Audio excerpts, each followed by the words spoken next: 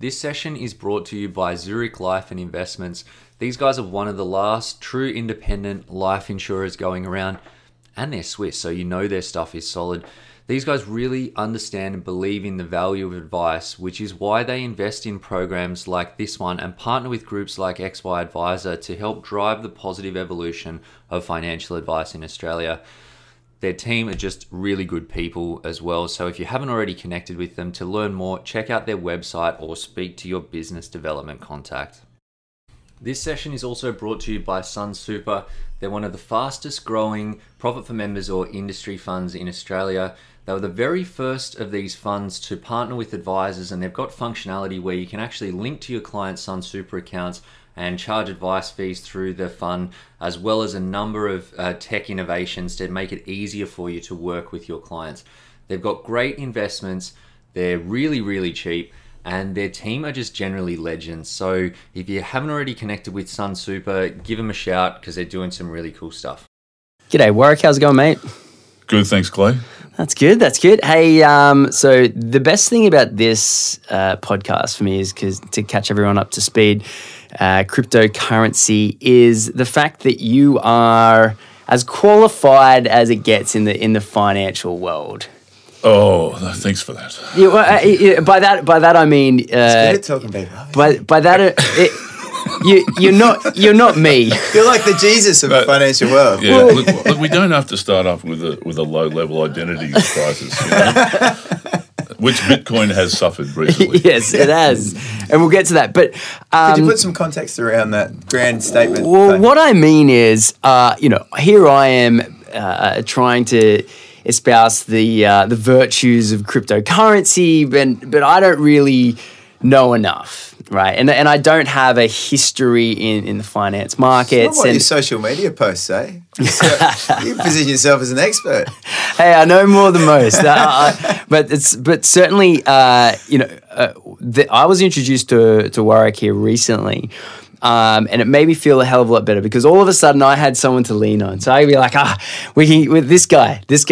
So, mate, before we get started, can we just please talk about your history in the finance space? Okay, so I started out in chartered accounting with EYs back in, I'm going to tell you it was in the 70s and 80s, actually. I'll give you an idea how old I am now. Then I went into, I left that and finished my chartered accounting certificate, and I went into stockbroking and financial planning, and I worked with Bain & Company for 17 years, and we got taken over by the Deutsche Bank. And so at that stage, I think that was a midlife crisis I had in the late 30s. That's what my wife at the time said. I'm still having it, she said. Yeah.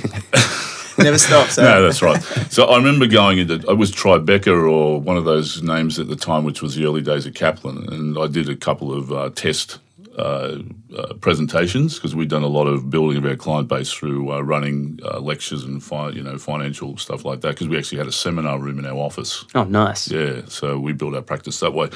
And so, I started doing teaching. So I taught with Kaplan from basically 2000 to the GFC. 2009, and I trained 4,000 financial planners. Wow. Worked in Malaysia, South Africa.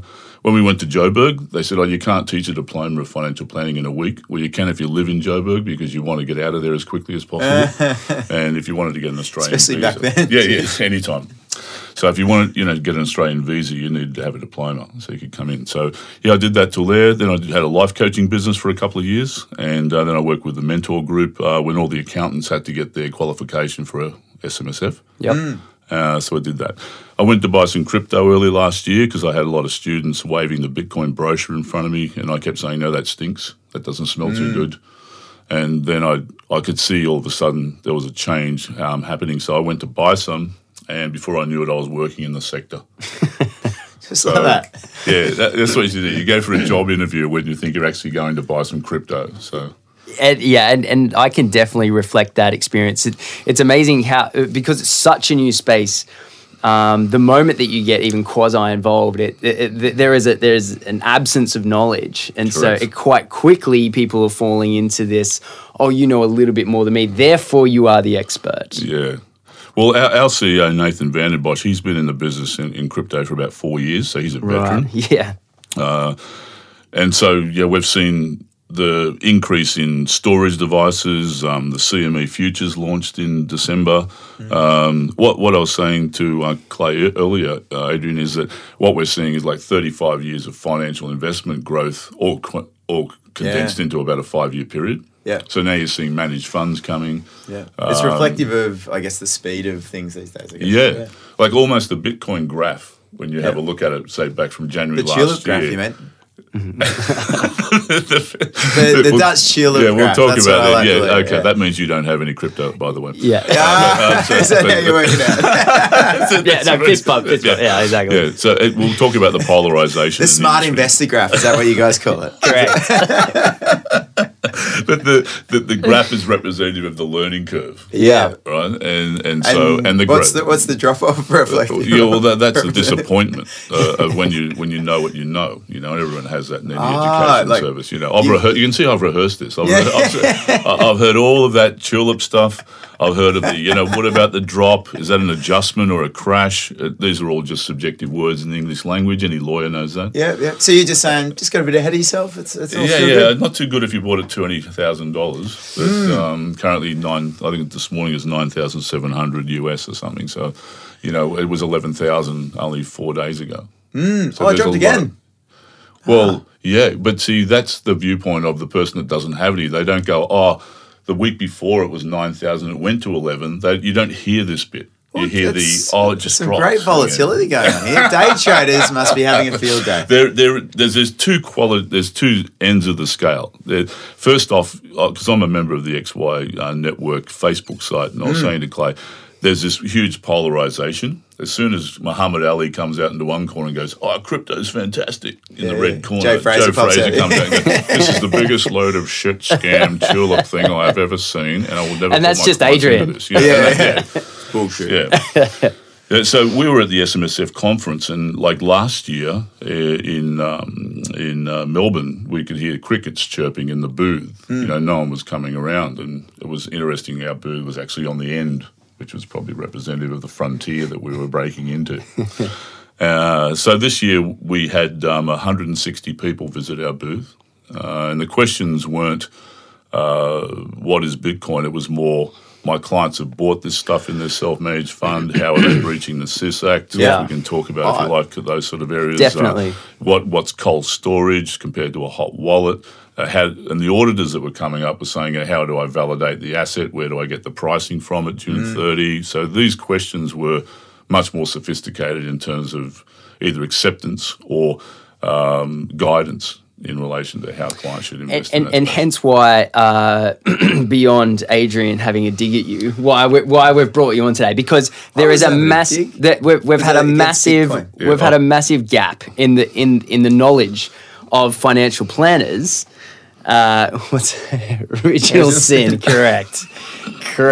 Yeah, except that should be his birthday, by the way, not 1974. But anyway, yeah, certainly.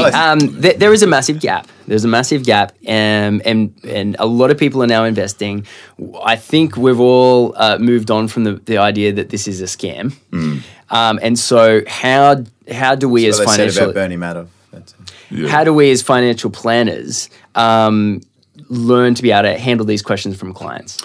Yeah, well, because I've had that education background, we've been working on a project at Bitcoin Trader at the moment, which is basically going to be a training course. We think it'll be either one day, it may branch into two.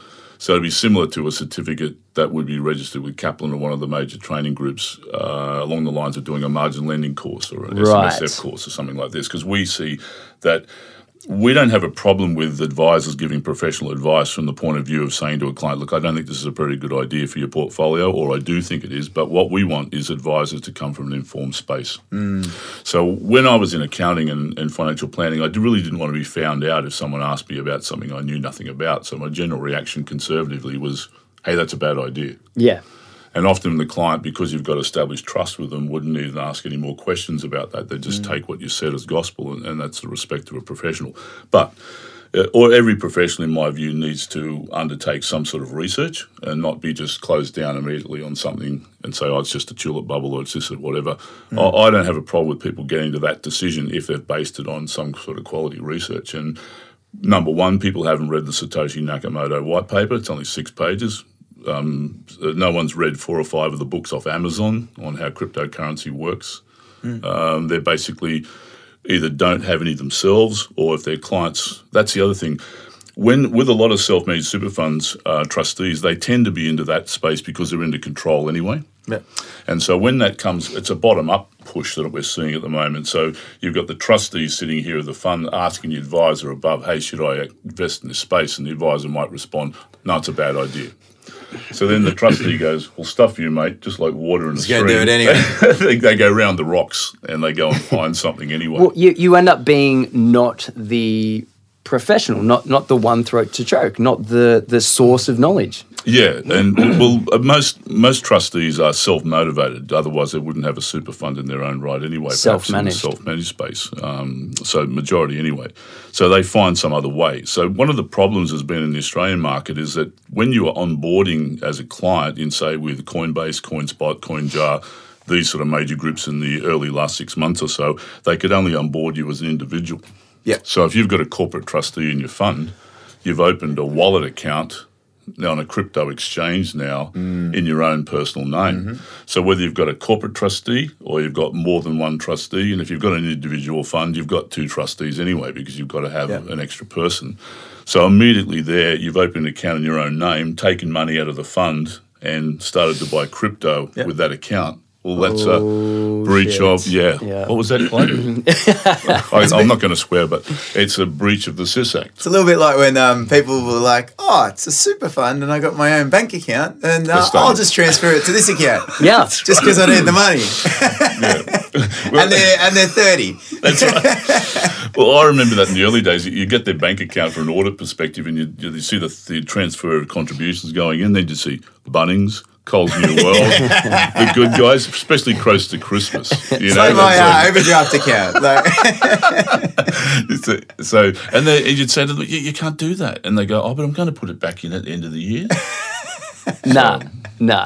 So what we call that is driving down the crypto highway into the potholes that are virtually unintentional. So some of these breaches have not been intentional, but they do present major problems for both advisors and subsequently the auditors of those funds when they come to not only validate the assets, you know, because they could have put then the money into XYZ ICO or wherever it's gone to.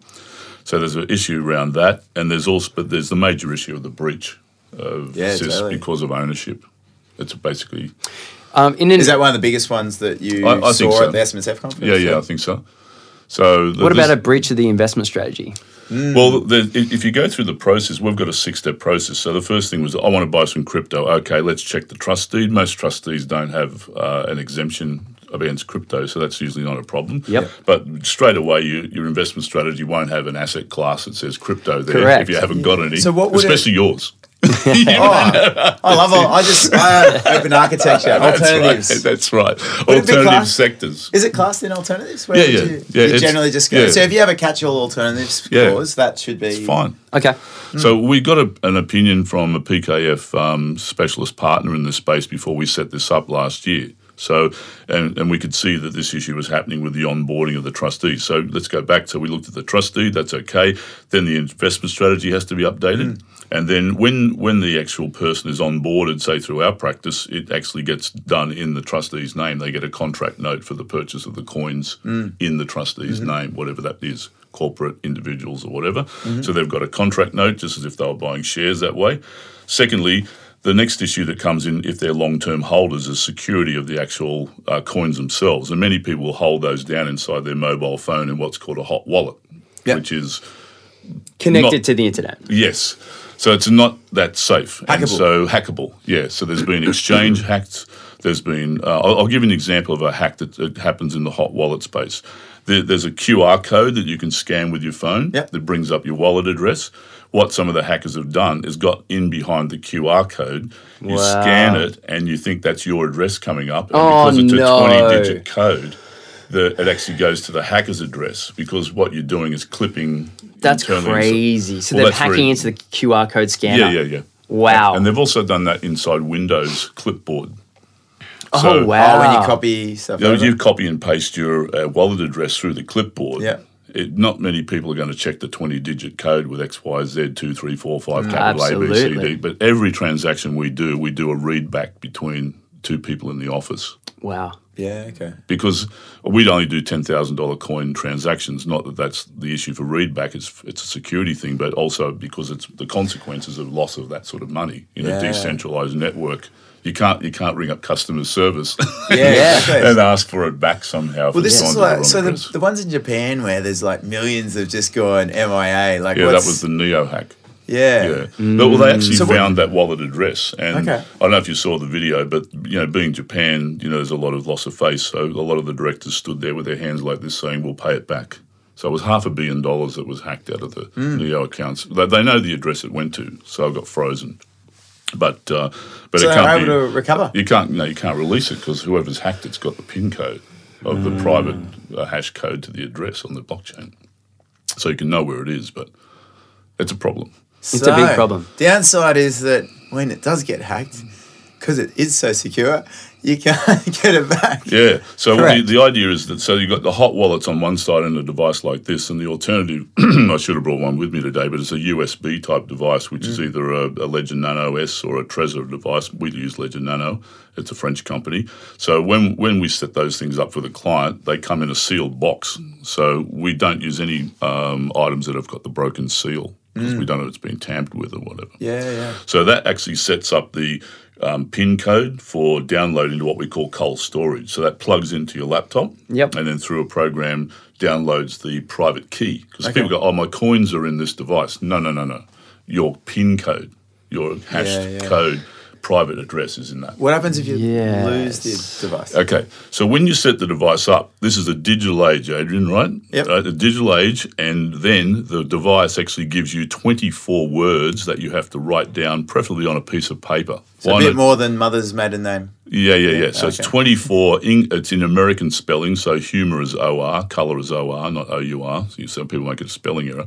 So you write those 24 words down, and we have a special card we use for that, and we laminate it. Because what happens with our clients if they're holding long term is we take the Ledger Nano device and one copy of the card, and it goes into a vault in Castle Ray Street, underground security. Right. So once the client has transferred their coins onto this physical device? No, they've transferred their PIN number. Sorry? The coins are up on the blockchain. Sorry, and then the 20 words are the backup. 24 words, yeah. 24 words. So if that device gets lost, coffee spilt on it or something like that, you can go back to the internet online site, put in the 24 words, and that will be hashed through the 256 encryption, and that will unlock the code to your account. And then you can re-add it to a new... Yeah, you've opened your account. Do you use the Nano S and the bit of paper in the same wallet? We have vault? multiple copies. So we have one copy... cold storage in the vault, and then we give them two other pieces to put with, somewhere secure. Now, this brings up the issue of estate planning. Yes. Because what happens is now, and this is just not in crypto, but you get classical written will, which you still know now has to be on paper, and you've got a testamentary trust built in and all these other things you may have, which is your instruction document to look at the physical assets, which you can then go and find, houses, shares and whatever. However, the digital life that people have these days is something that advisors really need to look at. That's from bank account passcodes, shutting down all your email accounts, getting access to anything that's kept on the digital chain, including crypto. Yeah, I'd love to go into this a bit more because it's been raised a bit on the XY Advisor Group around, because I guess estate planning professionals maybe a bit more traditional in terms of if they haven't migrated to this digital world, there's a big gap that's around for people's estates. Yeah, so like when I was in practice, we used a fixed price law service, and there's a number of those in the country that you can look up on the internet and use, and so they will charge normally for a couple about $1,600 for a will with a testamentary trust, power of attorney, letter of wishes, the whole package. So that's great for the documentation side, and they'll take the legal side of that. So, but what happens is that lawyers tend to, and this is just a general commentary, that they tend to be reactive. So you give them instructions and then they put something together, whereas an advisor is proactive. So they're in an ideal space to know the client's balance sheet and their structure, and then elicit from them their family structure as well. So we used to build a mind map on that, and often they'd say, I'm not too keen on my adopted son, so we draw a red line between, say the father or mother into that person. Because when we presented it to the lawyers, they would then come back and say whether there was a family law issue if we tried to exclude that person from the structure. So that puts the advisor in a space that they can be the facilitator, if you like, of the estate plan, but not have to carry the legal weight of the preparation of the documents. The identifier of the issue. Yeah, like in Sydney, you can charge $4,000 for that advice, easy, right? And we were getting charged $1,600 from the lawyer, so that's a great profit model for 3 hours. So you'd absorb the law costs. Well, you can get it billed directly to the client, and then just charge the excess facilitation, because the facilitation part is the most important. And that's where you're extracting the information. Yeah. Yeah. And so, because when you're doing estate planning, you've got the logical flow of the money and assets, but you've also got a lot of emotion happening, especially around, you've seen family breakups and things like that, and it brings up a huge amount of emotion. So it's quite a moving experience when you sit with a client and they actually start to talk about their death, and then how they would then. And then sometimes I mention charities or particular children they want to look after for their own personal reasons. It's quite moving. It's actually a lovely part of the practice, in my view. The context, I guess, that you're alluding to that the advisor has relative to. This is the challenge of specialised services, because they're coming in, they're trying to deliver a great service, but they're dependent on what they can extract from an information standpoint and contextual standpoint in that moment in time. Yeah. And this is, I guess, what you're alluding to, that the advisor's in the position to already have that breadth. And then, they pretty much got it. And then, so like what we're doing is actually going, okay, well, what do the estate planners need? We'll extract that information through the journey on our side. And then they're the specialists that deal with all the legal side of things. We just lay out the context of everything. Yeah, well, one of the things with estate planning and lawyers is you think, there's no limit on the expense. So if you're using a fixed price law service, you know exactly what the cost will be as a quote once you present the information up electronically to their website. Yep. And so I can give you the name of a couple of firms after the show if you want to pursue that further. So you load that up, and so they've got that within 72 hours they're sending you down the draft documents. Yep. Or they're also sending an email saying there could be family law issues here, there, we need to look at that. One example we had with one case was that they wanted to exclude a particular child under 18 that was from a love relationship when the family principal people had broken up for a 2-year period. This guy had gone off and met this other woman and had a child, and the boy was now 15. Now, his current wife, which he was the one he had before, this is complicated, isn't it, on a Thursday morning. But his current wife came back with him, and they still had other babies and that together after that. And so what happened was that she didn't want to know anything about this other child that he had in the break period, and didn't want to know anything about the mother either. So we have totally briefed the lawyer on this, right? It's really, and so we get 3 pages into the will reading, and the lawyer says, Now, if you, we'll call her Janice. Now, Janice, if you die and Bruce dies as well, your children will need to be looked after by someone. And so we've appointed this other other woman as the. So all they saw is all they identified is there's this relationship. They completely missed the context. They missed the context completely, right? So we've appointed this other woman who, the current wife is probably calling witch number 2. The Scarlet Letter. The Scarlet Letter. And so, where's a broom? And so she's when people change colour from the chest up with an open neck, she's got an open neck dress on. You can see the colour rising like this, like this. And I'm there like, oh my God, we're only 3 pages into a 30-page document. How much bad can this be? So as we're going through that, and we got to the end of the document, I said, look, I've got to tell you, I briefed this lawyer and I had no idea she was going to bring this information up. But now that she has, I said, we're going to fix this for you. Oh, how are you going to do that? You mean you're going to kill her for me? No. We're actually going to take out an extra insurance policy on Bruce's estate to cover the inheritance money for the love child. And Smart. So what she went, fantastic, because what she saw is the estate was here in that block, and now we're adding some insurance on top that she didn't see was really something that she would have inherited she's missing anyway. Out of. She's not missing out. Yep. It was a great solution, but Very it came from a nightmare, page 3.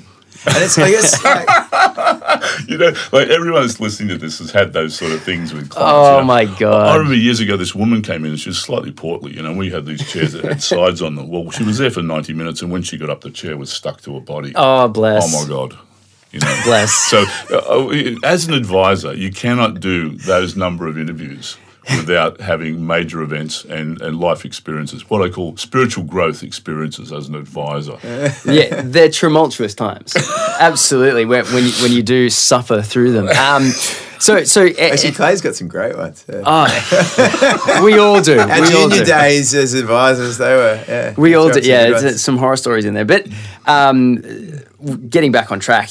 So as far as crypto is concerned, in all of that, where it ends up in the estate is that there needs to be a record. Correct. Yes, and so in the will, we need to say here is the location. Correct. Of the hard wallet, the cold storage, as well as, and if for whatever reason that isn't found, there is secondary backup 24 code. Word storage, yeah, 24 backup, yeah. Found in this location. And I've seen cases already, and well, he knew in this, of that happening, and the clients didn't know that they had it. We found out indirectly that the guy had died. Right. And we've contacted the family and said, do you realise there's a wallet in Castle Ray Street in the vault? They're going, wow. What wallet? Yeah, wow. Which is, and potentially there's a lot of money in there. Yeah, there was $50,000 yeah, in which coin is there. a decent amount, right? So I guess this represents, like, even besides Bitcoin, in terms of you're looking at banking just in general and the way everything's been digitized, all this backup and these innovation techniques around how you have the second factor of authentication, Correct. how you have backup. Like, it's really, I find this really interesting because it actually represents the full transition into the digital age. It is. And all these innovations on how to, like, to me, that still seems like a shitload of friction in the client experience. So if someone can nail a secure way to Exactly. back this stuff up without having vaults, without having, because it's obviously not there because you'd probably use it if it was decent. Yeah. Like, I think you that can do would a be, lot without the cold storage wallet, but the point that we're making is it's not always the safest. And so you can do a lot without all this cold wallet, right? You can keep it online. Keep it on phone. Yeah. But so it can be frictionless. The result, however, is there's more risk. What so I'm alluding to is that same level of security. You can't. I don't know. I reckon there could be some innovation there. Yeah, I think that's true. A bit of faith, Clay.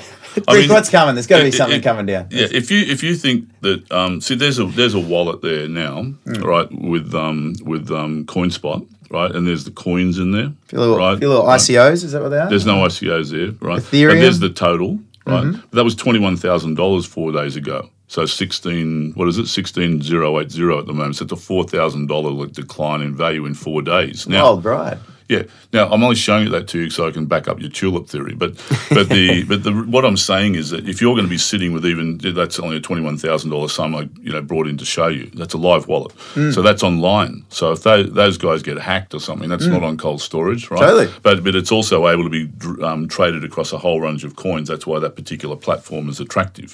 But the idea is with that particular thing is that what I'm showing you is the volatility. And not that many people can go out in the surf, crypto surf, if you want to call it that, and handle a 12-foot wave. They can't. So that's important for advisors to talk to clients about. Well, actually, is the volatility. Oh, yeah. Absolutely. Well, to give you a bit of context on my perspective on it is that the reason I've stayed away is because I'd be, how they opened it up to CFDs and futures markets. I'd be onto those markets with it. So. Yeah. Well, see, that's like the person that says, I can't go and have 1 Tooheys beer because I'm going to get into bourbon. That's me as well. Next minute I'll be on the couch, Adrian back in the day had Good you know yourself. had a history of trading CFDs. For gold and silver. Oh, no. And he made $500,000, as an early 20-something, right? Yeah. And then in the same way that he made it, he lost it. And so any sort of talk of anything to do with crypto, he goes, well... I can see where it's coming from now. Yeah, exactly. I'd like to put myself in a box of... I know. With buffers and let my risk appetite sort of play out in other directions. Managed funds. Let's talk about managed funds for a second because... brand new to the market as far as our cryptocurrencies are concerned. Yeah, so we were talking about volatility on an individual basis, and you've got a certain amount of the herd, and the herd is the general public. It's not a detrimental term. Herd of turds. Apologies for that. Apologies to you herd turds out there. Clay, look, it's just, I see the herd like, The Walking Dead. Yes. There's a couple of people there, you know, and someone says, look, take your motorbike and go down the highway there around the corner and see if there's anyone coming. Yeah. And you go down there and there's 10,000 of them all coming up the highway. $19,000 of Bitcoin. I'm going to buy some more. It's going to go up forever. This is what it was like before Christmas, you know, the crypto herd. Crypto herd was coming down the highway, you know, and we were going, oh my God, we've got to get these new systems, we've got to do this and that or whatever. Get the shotgun out. January's a bit quieter. Yes. So, and then double tap if you've seen any crypto movies. So, So what happened is that the volatility is really for the early adopters, the 2% that want to go into exchange and buy and sell and do that. That's not the herd. Yes. So the herd will be taken up in the crypto space through managed funds. Or ETFs, and yes. ETFs, similar things. So that means there'll be a portfolio, there might be top 4 or 5 coins in there, and what some of the groups are doing is doing quality research on ICOs to get in on the seed round, which often means that if they're good quality, when they launch on an exchange, they go up 3 or 4 times, no guarantee. Yeah. But that's going to add extra performance to the fund. But it's crazy. I've never gone ICO, right? So I've bought and sold maybe about 10 different ones. The riskiest ones that I've ever gotten involved in, or low market cap, would have probably been something like Enigma, which I guess would be number 50, give or take. It's got a good name, though. It's got a great name. Great branding. So ICOs is when you sort of get out of that top even 1,000. Right? Well, I'd say the top. Yeah, I mean, you get there's 1,520 coins as of last week or something, so growing. Yeah, and so an ICO, for those that don't know, is an initial coin offering, which to me I think is great PR, but a horrible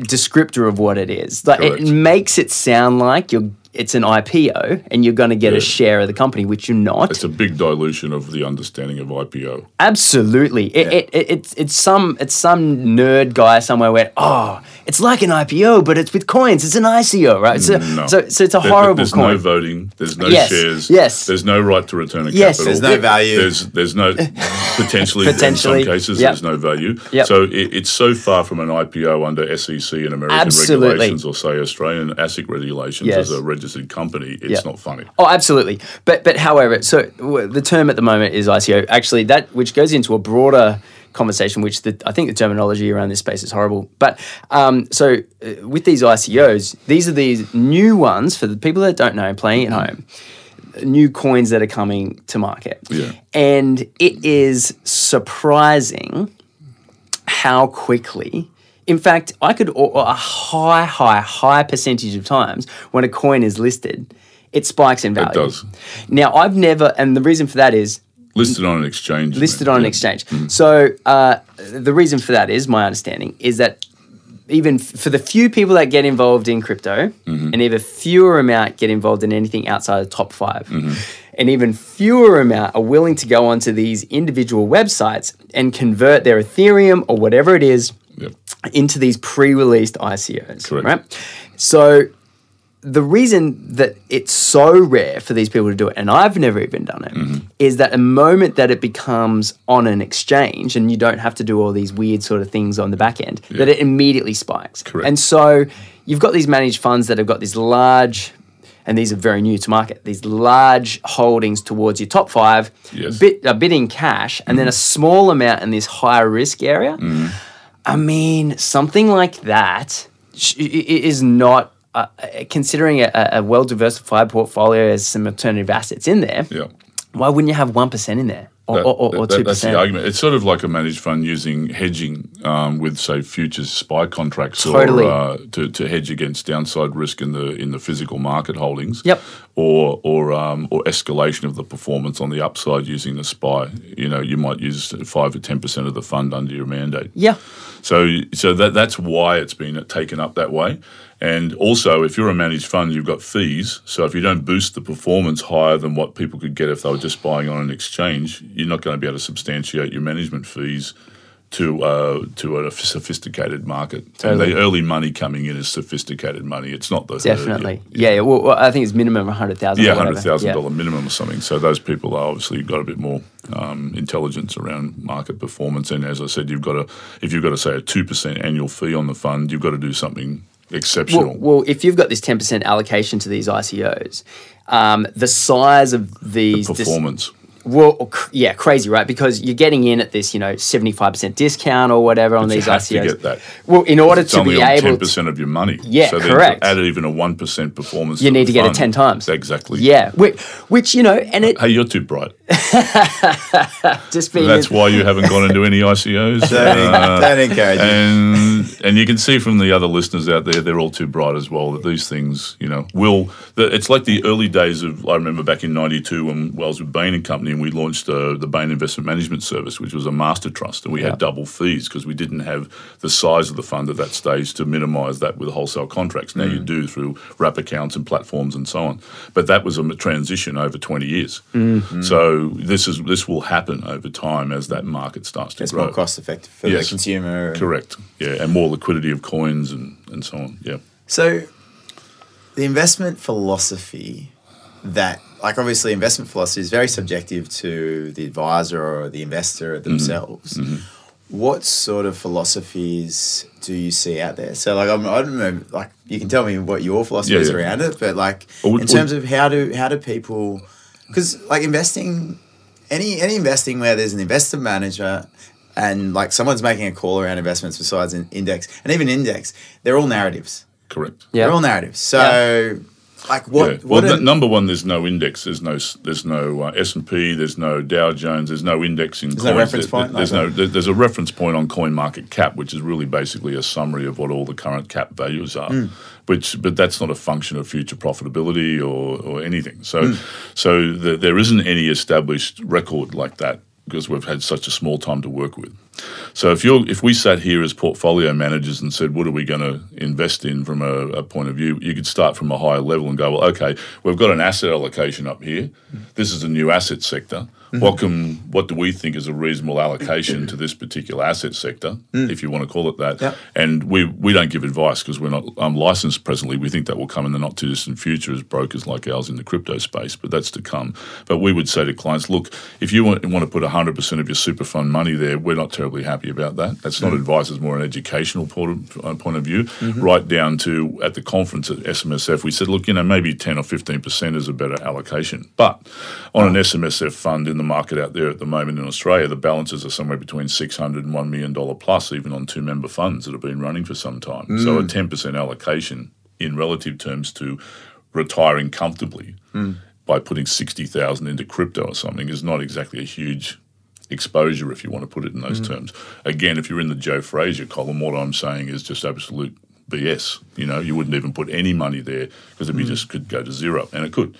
But it also could go to somewhat higher. But going back to Clay's point, is it worth the performance of 10 or 15% in that sector to add to the overall value of the fund and the interest that someone might have? And I think it's still along those lines that trustees are going, oh, well, I just want to have some exposure to this particular sector. Yes. Well, if we take my investment philosophy in terms of, I guess, how I work with clients is a diverse. I love alternatives. I love having something different that doesn't correlate to the share market. Yes. So, and it's just to balance out the volatility that comes into play. So I love long short funds. Yep. And there's a bit of gold in there. And so let's talk about this then, because it is surprising considering you do like to plan that alternative assets. Well, I was leading into it saying that, on that rationale, that potentially steady on, Mohammed. Steady on. What were you saying, Joe? I said, very, very good analogy. I said you got some good skills, Mohammed, and ducking and weaving. Yeah, sting like a butterfly. Sting like a butterfly. Jesus Christ. All right, let's get to the point. Adrian, you're talking too fast. You've got to talk slower. And I think we've actually got the same question here because I jumped in on this crypto not understanding it really that well. I simply did it because I believed in the fact that there were going to be more people dumber than me. That was my investment philosophy. So egotistical, but true. Yeah, but true, right? So hence why I bought at a really good time and I sold at a really good time. Do you have to keep saying that? We went down for a coffee before the show, and I think you said it 5 times. And even the girl in the coffee shop was taking notes. He will not have touched Bitcoin for the next 10 years, and he'll still be referencing how well he did in 2017. I short black, and she said, that guy's got crypto experience. I wonder if I can get his phone number. Oh, my God. Anyway, but the truth is, I don't really understand the value. And I think to your point, Like, you don't really understand the value. In fact, you definitely don't understand the value. I don't really understand the value. And this is a great point. Yeah, and I think this is the best question to ask when it comes to crypto, because I do not know how to value Bitcoin. Well, there's two levels to this answer, right? The first level is what is value in the first place, and value on the planet is consensus. Value on the planet is consensus. And I hear people go, you shouldn't want to buy crypto because all the people buying crypto want it to go up in price so they can sell it. That sounds like land, housing, shares. Most capital growth asset sectors are based on that assumption, right? Secondly, the value of something on the planet is derived from future earning capacity or its ability to have some sort of intrinsic higher price rise based on the supply and demand graph. So if you've got supply of something increasing and it's, say, oranges, you're generally going to find more orange plants being produced so to meet the supply. So price will tend to top out to some extent in the market. And if there's an oversupply of oranges, it will go down. In the crypto market, if you take specifically Bitcoin, it's got a drip feed supply, 17 million coins so far, and it's going to be another 40, 50 years before the rest get supplied. And you've got a large amount of that 17,000 which is locked up. People have lost their keys. You've got a lot of people holding it long term. You haven't got the herd actually buying any yet, so there isn't even the level of demand we could see when the institutions come with more of their managed funds. Yet you've got this drip feed system of supply. So supply and demand is going to tell you that potentially, this is why some of the analysts like Ronnie Moas and others out of New York are saying that the price could be astronomical. Well, so I started to stutter even as I said that. Yeah, and as soon as you put that, my mind started ticking over very rapidly. Wouldn't just to get around that issue, that market manipulation, if you want to call it, create a synthetic ETF? Yeah, potentially. But if in the physical market of the Bitcoin price is going to drive any synthetic on top of that. If you look at futures or whatever, they're always derived from a derivative. It's derived from derivative is derived from the derivative expert here on CFDs knows that the derivative is derived from something in the physical world, whether it's an index if it's synthetic, it's not creating the demand though. Well, we're yet to see your point, that. Yeah. if once the institutional money comes in, to give liquidity. Well, no. So hear me out. So institutions come in, say JP Morgan go, yep, cool, we're going to make an ETF, Bitcoin. They rush in with billions of dollars, right, into the ETF. However, they can't buy the physical. So there's a limited supply for their demand. So they can't buy the physical. Well, you're just saying there's not enough sell orders. There won't be enough sellers. Well, that's what I'm saying. So if they created a synthetic, in Bitcoin, there won't be enough supply. If they created a synthetic, which is a futures contract. Yeah. But there's endless supply there. It's still going to... They've already created a synthetic. Yeah, exactly. So that's not going to have an effect on the supply. No, but there's the current CMF contract doesn't settle in Bitcoin. It settles in fiat. So what they're doing in the UK at the moment is they're looking at launching futures that will actually settle in Bitcoin. Well, if they do that, then it's going to have an astronomical effect to Bitcoin. But if they just settle in fiat, then it's not going to have... No, it doesn't have an effect, no. Yeah, you broaden the liquidity, I guess, of the space. Correct. Yeah. So you're broadening the liquidity through a derivative rather than the physicality side. Yeah. But that because otherwise... Hang on, just calm down, calm down, Mohammed, calm down. No, but otherwise a Bitcoin will be $1 million. It's just... Yeah, it can be because you've got two markets still operating. Just calm down. He's been waiting to have a whole session of Bitcoin for a while. I can see it's got sparks coming out the top of his head here. So what's happening is that you've still got the derivative market, like you say, but you're still going to have the physical demand for Bitcoin anyway. So the driving of the price that I explained before between supply and demand is still going to come from people that want to hold the physical. They aren't confident about holding a synthetic. Absolutely. I reckon the best analogy of what goes on in the dynamics is like the gold market to an extent. And just because of the nature, there's so many, like if you talk to someone about gold and what drives it, and you could get a range of different answers. Yes, correct. And the activity that goes on there is the limited nature. And that's also one of the biggest appeal of Bitcoin. There's a limited scarcity. Yeah. Scarcity. Yeah. Well, it's on fiat, scarcity. Well, if you look at the word scarcity, it's based on and it's not pronounced scarcity. Yeah. That's how we say it in Australia. No, hang on, you guys are missing a major bloody point. Sorry, mate. The word scarcity is exactly scarcity. It's fear. See, scarcity is fear-based lack of resources or lack of supply in any future. It runs through the human psyche. Because if we were running abundance, there wouldn't be any price. Right. There isn't any price on abundance.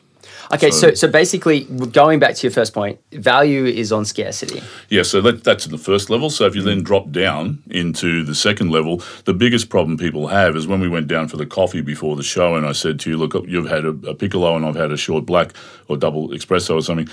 How do you put that back in Bitcoin? Because it would have a different price last week at $11,000 US to what it is today at 9,700 when the show's being done. So that's the biggest problem is everyone takes the coin and puts it back into something that has in their mind some sort of intrinsic value, which is their local currency. And that's going to be the case for some period of time. There's going to be an integration of crypto integrated with conventional fiat currency, conventional digital banking and so on. It's like 4 lanes running at the same time. So these arguments that, crypto is going to replace the whole banking system. No. It's not going to work like that. It'll be integrated into the system. Just like when the internet came, it became interneted, interneted, if you like, is a word, but integrated into our everyday life. It didn't replace everything. Yeah. It's an integration. And so this is the way our philosophy in the firm works. We don't go, hey, we're in the Joe Fraser or the Muhammad corner, because that just creates resistance. So as soon as you've got force on something, you'll get resistance. That's just yin and yang with philosophy. So what we're saying is we're more like the water, like the integration of how can crypto be integrated, facilitated into the system like that. So you didn't expect to go down the Zen track this morning, did you, Clay? I can see you've gone to another level of thinking now, mate. Yeah, he's curious. He loves just like looking for arbitrage opportunities somewhere. We spoke about. We won't even get into that. So just with like the components there, like I think because I think that really unpacking it like that really makes a lot more sense to some people when you go, okay, well, it's a little bit currency, it's a little bit technology, it's a little bit commodity, bit commodity because it's scarce. Yeah. And like all of these have certain values, but it doesn't. The one thing it's missing is the stability that most currencies deliver. Yeah, this is in the currency space, but there's 2 parts to Bitcoin that we haven't even examined the other part yet, and that's the blockchain. Yeah. So blockchain technology, if you've ever been an accountant or a recorder of books in a ledger, you would write all the transactions down on a page and effectively turn the page over and then write the transactions down on the next page. As you turn the page, that's a block. Yep. So in conventional ledger, you can get your whiteout liquid and go back 10 pages and change a transaction. So there's no guarantee of alteration. Whereas in a blockchain, once the pages are turned, if you like, they're locked off encryptively. So therefore, all the records that are recorded in there can never be So it's brilliant from a security standpoint. Yeah, and then if you take that concept and expand it in your mind around what the application of that is in terms of a platform to build on, just like the internet was a platform that other people came up with other ideas to build on, that's where there's a large amount of intrinsic value in the creation of the blockchain. This is where those ICOs, most of them are going, actually. They're new types of technology. They're sitting on, they might use Ethereum platform to write the ICO app on top of that. Yeah, which has a different type of function that's not seen. Which is its own blockchain, essentially. Yeah, but the problem, as you were saying, Clay, is that if you get one of these tokens and it allows you to play in a gaming site or a property site or whatever it happens to be, the question is, well, why couldn't I just use conventional currency to do that? Why should I use the token? A lot of this stuff is valueless. But one thing that'd be great to learn about is why the value of blockchain technology. And it's going to take me a little while to even form this sentence. Why the value that's in blockchain technology equals value in a coin. So hear me out. Blockchain technology to me is the internet. Now, I can create companies that are on the internet that create value. Correct. But just simply the internet by itself doesn't create value. No. So just because the blockchain exists doesn't give value to Bitcoin, in my opinion. Just because we've got this distributed ledgers, on all these nerdy terms, that doesn't, in my opinion, give value to Bitcoin. But what it would give value is to a company that was to use that technology for smart contracts. Yeah. Now, there is that argument, but I'm going to go back to Bitcoin. An example would be, say we go to Africa and we're in a village there, and I was saying this before to you, you're repairing a bike and I want to pay you in local currency, but I haven't got a bank account I've either got to maybe steal the money or someone else gave it to me in cash and whatever. So our economy is sort of cash fiat currency related to some extent. But we're in this remote village. So we don't have a bank. And even if we had a bank, I don't have an AML KYC process because I haven't got a driver's license and I haven't got a passport and I haven't got any sort of identity as to in fact, I don't even have a birth certificate. I don't even know how old I am. Right. But what I can do is I can download cryptocurrency into my phone and I can pick up the bike from the repair shop that you've done and I can transfer to your wallet account. So all of a sudden, outside of the banking system is a totally decentralized growth in money. And this is not a lot different to the way I was saying that those sort of countries that are coming on stream that will come to the end of the industrialized revolution and get up the best of they'll get the best of the information age, they'll get the best of the technology age, and now they'll get the best of the cryptocurrency money type age all in one go. It's like a leapfrog attempt. So an example would be in an African village, to pump water now, you don't have major electricity factories somewhere away that are burning coal or nuclear or whatever. You have solar panels, the solar panels will pump the water up so that people don't have to walk 2 miles down to the river. So they also do have mobile phones because the towers are cheaper to put up than putting wires all around the country, which the Americans and ourselves went through as part of the evolution of information, digital age, and so on. Well, Kenya, their whole economy almost runs off mobile payments. Correct. Yeah. So so have a look at it from the value there intrinsically in the what is effectively the unbanked having access to a commercial transaction that can grow an economy, which is decentralized and outside of the banking structure. And we're not saying banks are bad. We're saying that those countries would probably never bloom in a commercial sense through the conventional banking capitalist model. This model is adding value. If I was to take what you're saying, value then is that the blockchain creates a situation where more, you've just called them the unbanked, but essentially a large portion of the population, the global population, can now enter the financial world. Correct. Lower barrier to entry. And because of that, then demand is increased. Correct. And because of that, scarcity is increased. Correct. And because of that, the value goes up. Okay. Now, it may be that Bitcoin's not the final currency that emerges, right? Exactly. There may be... Because they're so substitutable. Yeah, but what happened was Bitcoin set the tone in 2009, but then the brains in the world looked at that concept and went, wow, there's a whole new direction. It's like in the Terminator movie where the guy was using the chip that was in the robot's arm to go down a whole new track of technology. So that's really what the technology change in 2009 did. It actually used mathematics to restore trust through the blockchain concept, right at the time when trust was lost in the world through the GFC. It was very timely. That's a really articulate way of So putting is it. it like going to be a combination of brand faith and superior security technology? And use. Will And end use. up... Well, use will be there irrespective. Yeah, it will. So you assume that's going to be there because I think that's very sound in terms of what you're saying of that expansion of the market of people operating in the financial system. Yeah. But all this, if you look at all the technology... there's a lot of them that are very similar. So really... That'll be cleaned out. At the moment, Bitcoin's got the brand, it's got the staying power because it's been there longer. Yeah, it's 40% of the capital market. Yeah. So Which has drastically declined, I will say, over the last almost 10 years. Yeah, it has. But it has to because you can't maintain a premier monopoly position like that in any market. Totally. That's basic economics 101 sort of thing. Good point. So you want it to dilute to some extent because you want the other technologies to come through that may have more value added. Yep. So that's a competitive market process. So it turns the currency concept. So you start to get towards what is used as a currency and you're getting the same benefits there and the stability potentially. And they're maybe making a fee because they have superior technology. Who's making a fee? The Bitcoin operator. Well, the Bitcoin operator is that's another area to discuss, but that's the mining companies that are mostly based in either Asia or there's a lot of factories, when we call them factories, they're actually just sheds of ASIC mining equipment that are doing the algorithms for Bitcoin calculation, but they're up in Iceland because they burn so much electricity. So they're using geothermal power. They're in an environment where there's only 4 degrees, so they open the windows and the cool air comes in. And if you see one of these videos, I'll show you after the show, the guy goes in there's 25,000 machines in a shed. Wow. And there's 10 sheds across the landscape. It's the modern bank because they're all getting a clip of every transaction that's done. Plus, if they solve a block, they currently get 12.5 bitcoins, which is $125,000 or so.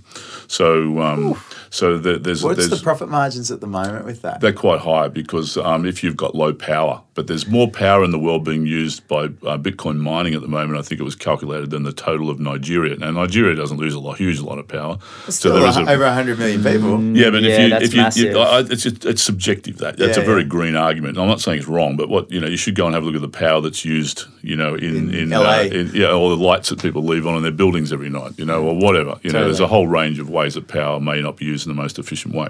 But certainly, this is why there's been arguments for coins to come out, which is less mining.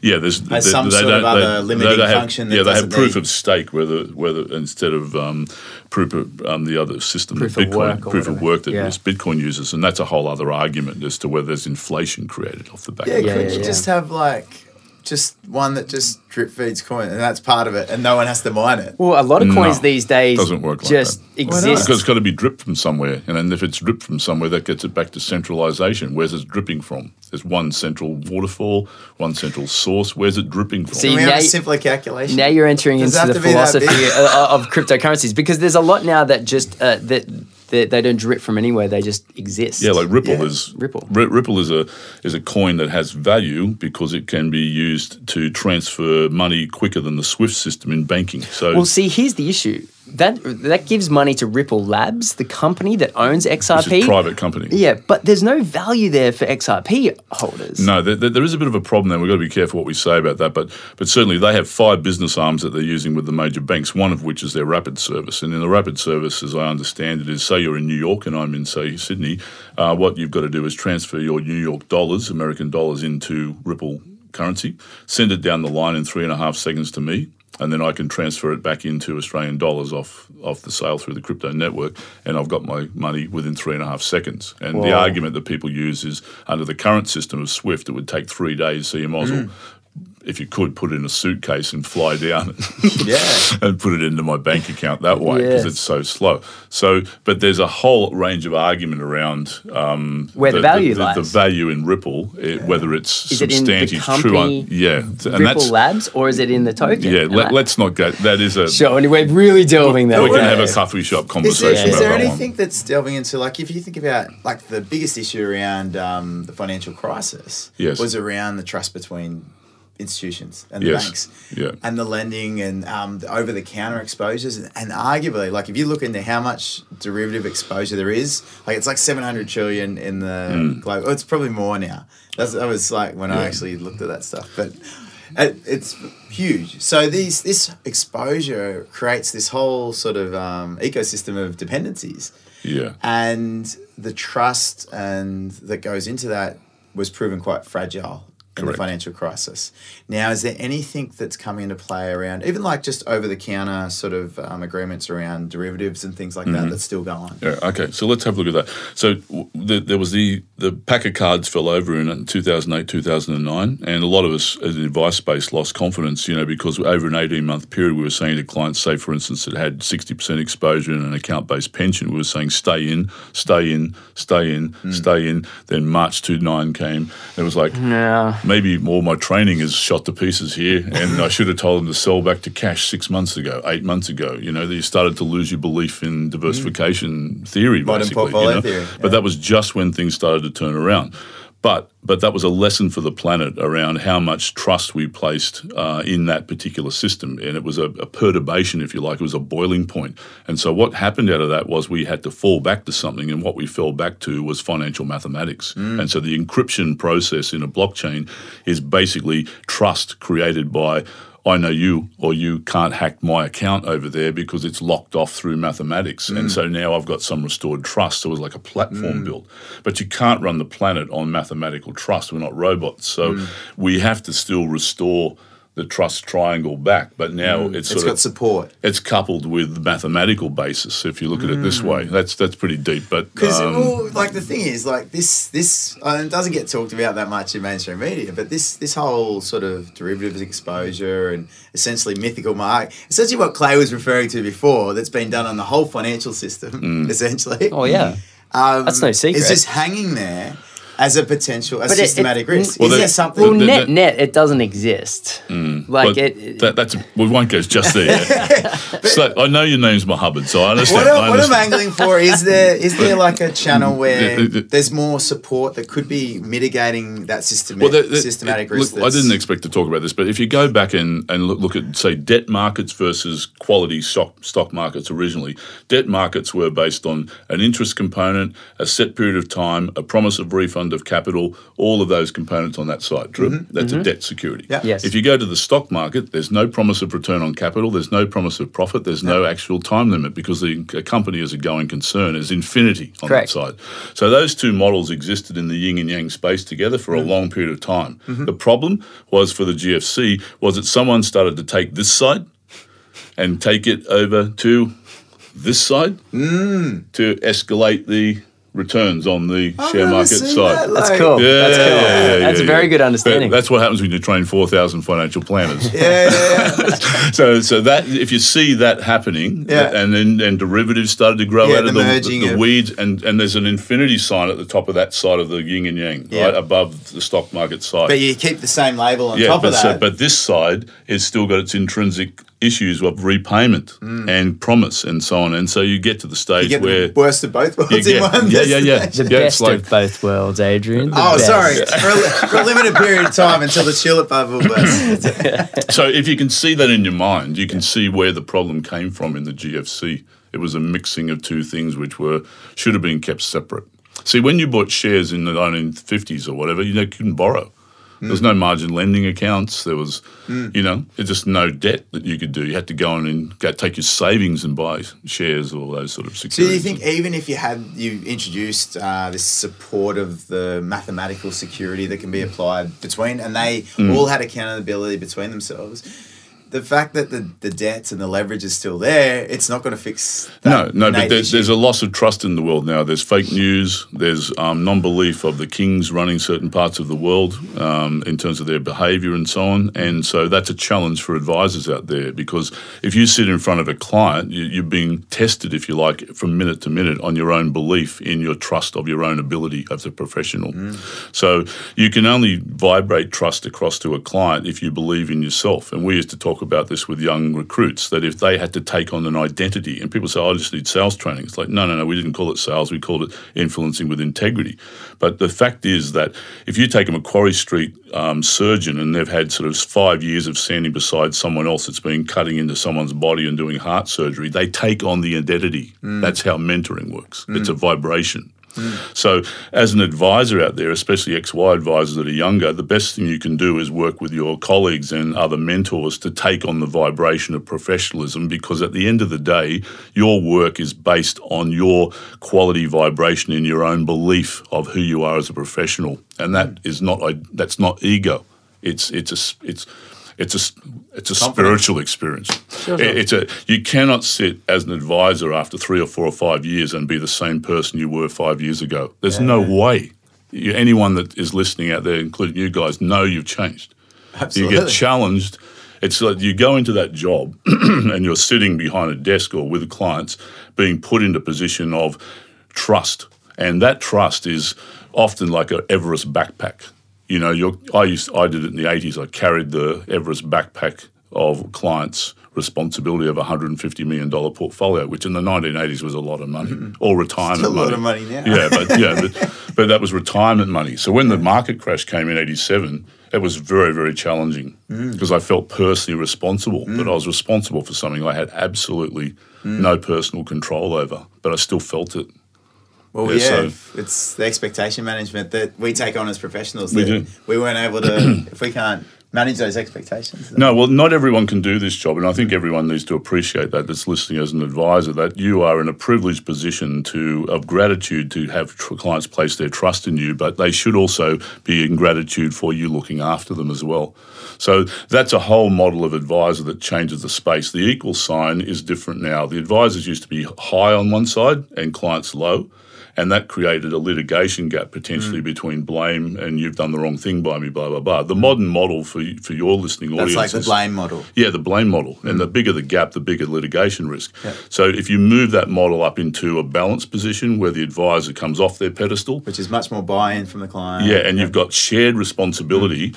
You won't get sued. You won't say, oh, yeah, well, that couldn't happen. You're less likelihood of having litigation, but you'll have a much better relationship with your clients on that basis of, and that involves education on the client's position and also involves them taking some level of responsibility for the joint decisions that you make together. We're definitely getting Rick to the course, eh?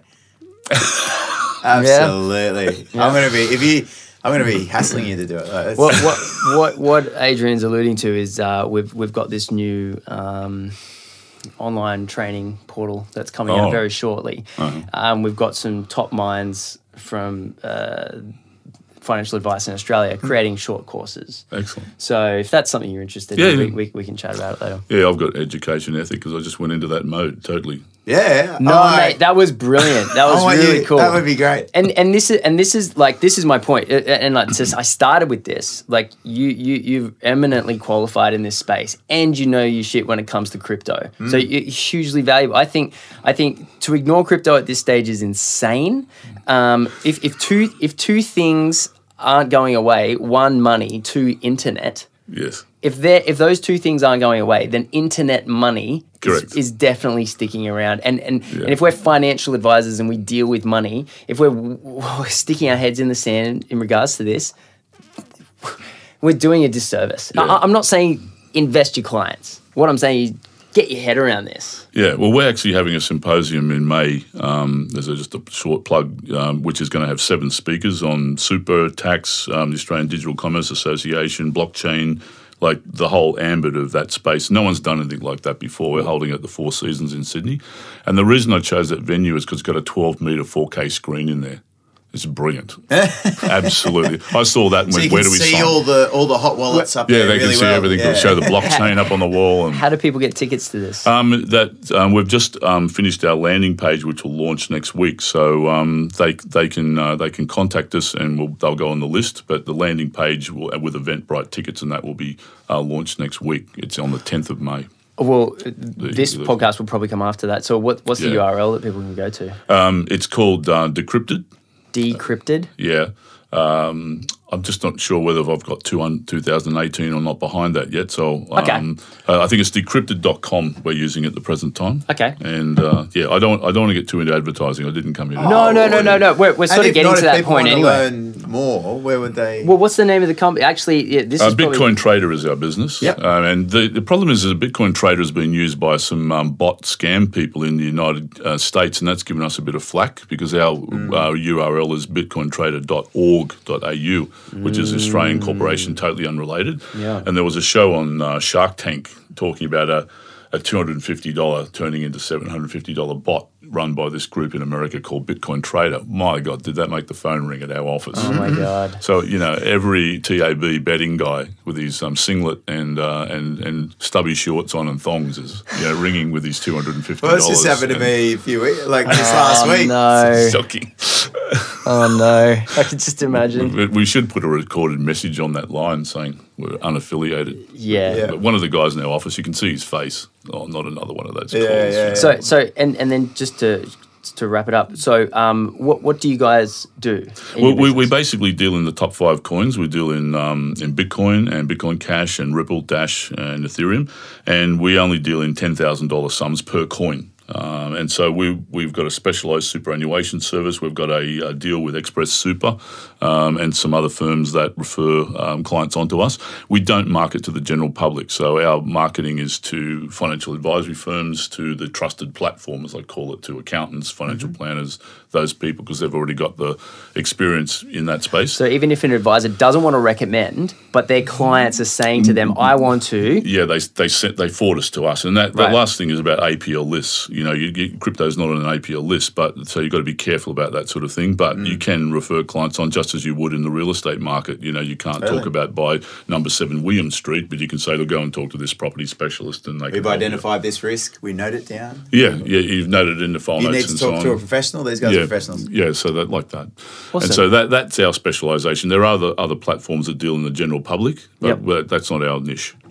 Sure. And then you're also on LinkedIn, I know. Is there Twitter or anything else that you're on? Yeah, we've got, we haven't gone down the Facebook, Twitter because of the fact that we're more boutique. Yeah. Because Facebook now, crypto ads are banned on Facebook anyway, which I think is a good thing because there was a lot of rubbish on there. Yep. So we've got more of, we're at the SMSF conference. We're on IFA magazine. We've got an in-house journalist that's writing articles all the time. We're the only ones in Australia that people are coming to get information like this podcast or some of the articles that we've written you'll see pop up in SMSF Advisor magazine, or we've got a spread in IFA magazine coming up next month and that sort of thing. So so that's our niche space. Awesome, mate. Yeah. And I believe that you wanted to read out just a disclaimer at the end, just to say that it's education and not you wanted me advice. to read it? Okay, well I wasn't expecting that. So also let because of my investment philosophy that I spread out there, it's just general advice. Absolutely.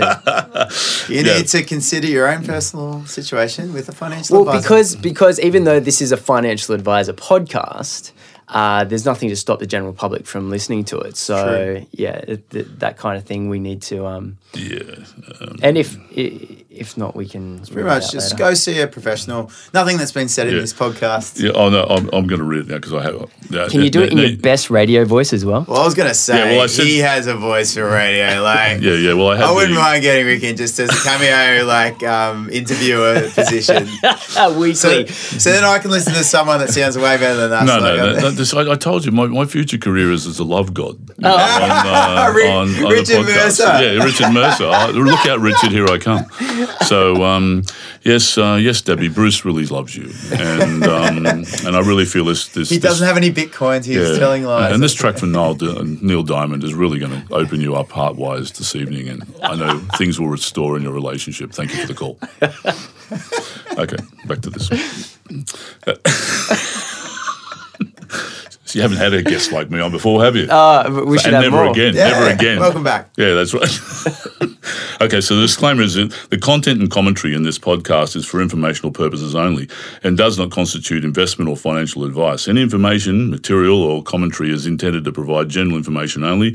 Information contained in this podcast has been obtained from sources believed to be reliable, but BT Brokerage Services, trading as Bitcoin Trader, and its representatives makes no representation as to its accuracy and completeness. And before acting on any information contained in this podcast, each person should consider its appropriateness having regard to its own or their own legal, client responsibilities and financial situation and needs. It should obtain independent taxation, financial, legal advice accordingly. And this disclaimer also applies to the Muhammad Ali and Joe Fraser sitting next to me as well.